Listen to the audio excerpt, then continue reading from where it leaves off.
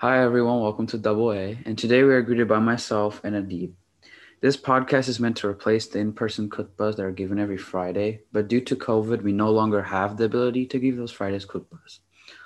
All jokes aside, these podcasts will be released on a monthly basis, with each month having a certain topic in which we all can relate to.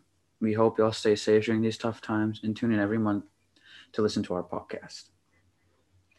إن الحمد لله نحمده ونستعينه ونستغفره ونعوذ بالله من شرور أنفسنا ومن الشيء أعمالنا من يهده الله فلا مضل له ومن يضلله فلا هادي له وأشهد أن لا إله إلا هو وحده لا شريك له وأشهد إنه محمد عبده.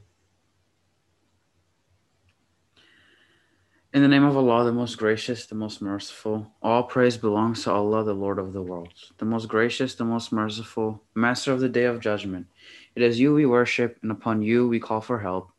Guide us to the straight path, the path of those whom you have blessed, not of those against whom there is anger, nor of those who are misguided. So today we're going to talk about shaitan in our lives. So for some context, when Allah created Adam alayhi salam, Allah ordered all the angels to bow down to Adam as he was Allah's newest creation. Shaitan refused to do this because he felt since that he was made out of fire, he was superior to Adam alayhi salam because he was made out of clay or earth. So Allah banished him to hell, and now his job is to tempt us into committing sins. Shaitan tests us every day by our with money, anger, or our desires or anything. So, money. Like all students in high school, or people in general, we just want money. For kids like us, money is the key to doing anything. And since we don't have to pay anything like bills or loans or even mortgages, it's pretty easy for us to get high on all the money we have and be happy off of it. This is Shaitan making us think that we don't need Allah. He's trying to tempt us into becoming more obsessed with getting more and more money. Kind of like all those billionaires getting or gaining wealth at insane rates. It's important to remember that we are not greater than anyone else because of a little money that Allah subhanahu wa ta'ala has given us. Because one day it might just come crashing back down. This is Allah reminding us that we are not all powerful and that one day when we die, all our wealth will literally mean nothing. Shaitan is here trying to make us obsessed with our wealth while we are alive. But it is important to remember if you do have wealth, it's not going to last forever. And if you have a job, it's not going to last forever either.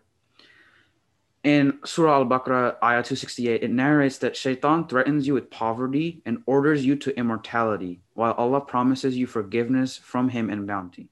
And Allah is all encompassing and knowing. In Surah Al Araf, Ibn Abbas radiallahu anhu narrated that Shaitan will tempt you with riches in the worldly life and cast doubt about the hereafter. So, since we are teenagers and not adults yet, I'm an we're adult. still trying to understand our emotions. How many times have we gotten angry at our siblings for asking us to do something or them asking us some simple question? How about with our parents? These are all the ways that Shaitan tempts us into trying to make us lash out at other people. There was a story from the Prophet where we heard two men arguing and cursing at each other, or something trivial.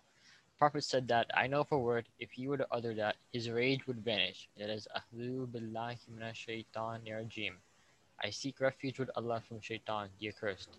Anger is very dangerous. It can force a person to do things that they would normally not do in any other circumstance. And this is how shaitan tempts us. There are several levels in which Shaitan will try to misguide us. The first way is to make us disbelieve. The like of what happens when Shaitan says unto a man, deny the truth. But as soon as a man has denied the truth, Shaitan tells him, behold, I am responsible for thee. Behold, I fear God, the sustainer of all the worlds. Shaitan says that he has no authority over you or have any ability to force you to do anything. All Shaitan can do is call you and invite you. It is your choice whether you accept or not. The traps of Shaitan have no power over you or any weight over you. Another way Shaitan will try to misguide us is by making us commit minor sins for the people who cannot make or commit major sins. Shaitan will try to make us do these minor sins frequently, making the major sins over time. Say you have a small fire. and you have a bunch of twigs or small branches. If you keep on throwing these small twigs into the fire, it will make the fire get bigger and bigger. Just like doing minor sins over time builds up. Shaitan knows that he cannot get people with minor sins. He will try and distract us by making us waste our time playing video games, going outside, doing homework, and the biggest one, money. Money is the killer of all. He'll use these tasks in order to stop us from gaining rewards, so we will not get a high place in Jannah. Shaitan will encourage us to miss prayers, and these traps can apply to all of us, and not just a specific group of people. In some situations, Shaitan will try to make us commit major sins. In other situations, Shaitan will try to make us waste time or commit minor sins. When we want to do a good deed, Shaitan will try to make us do the least good deed possible.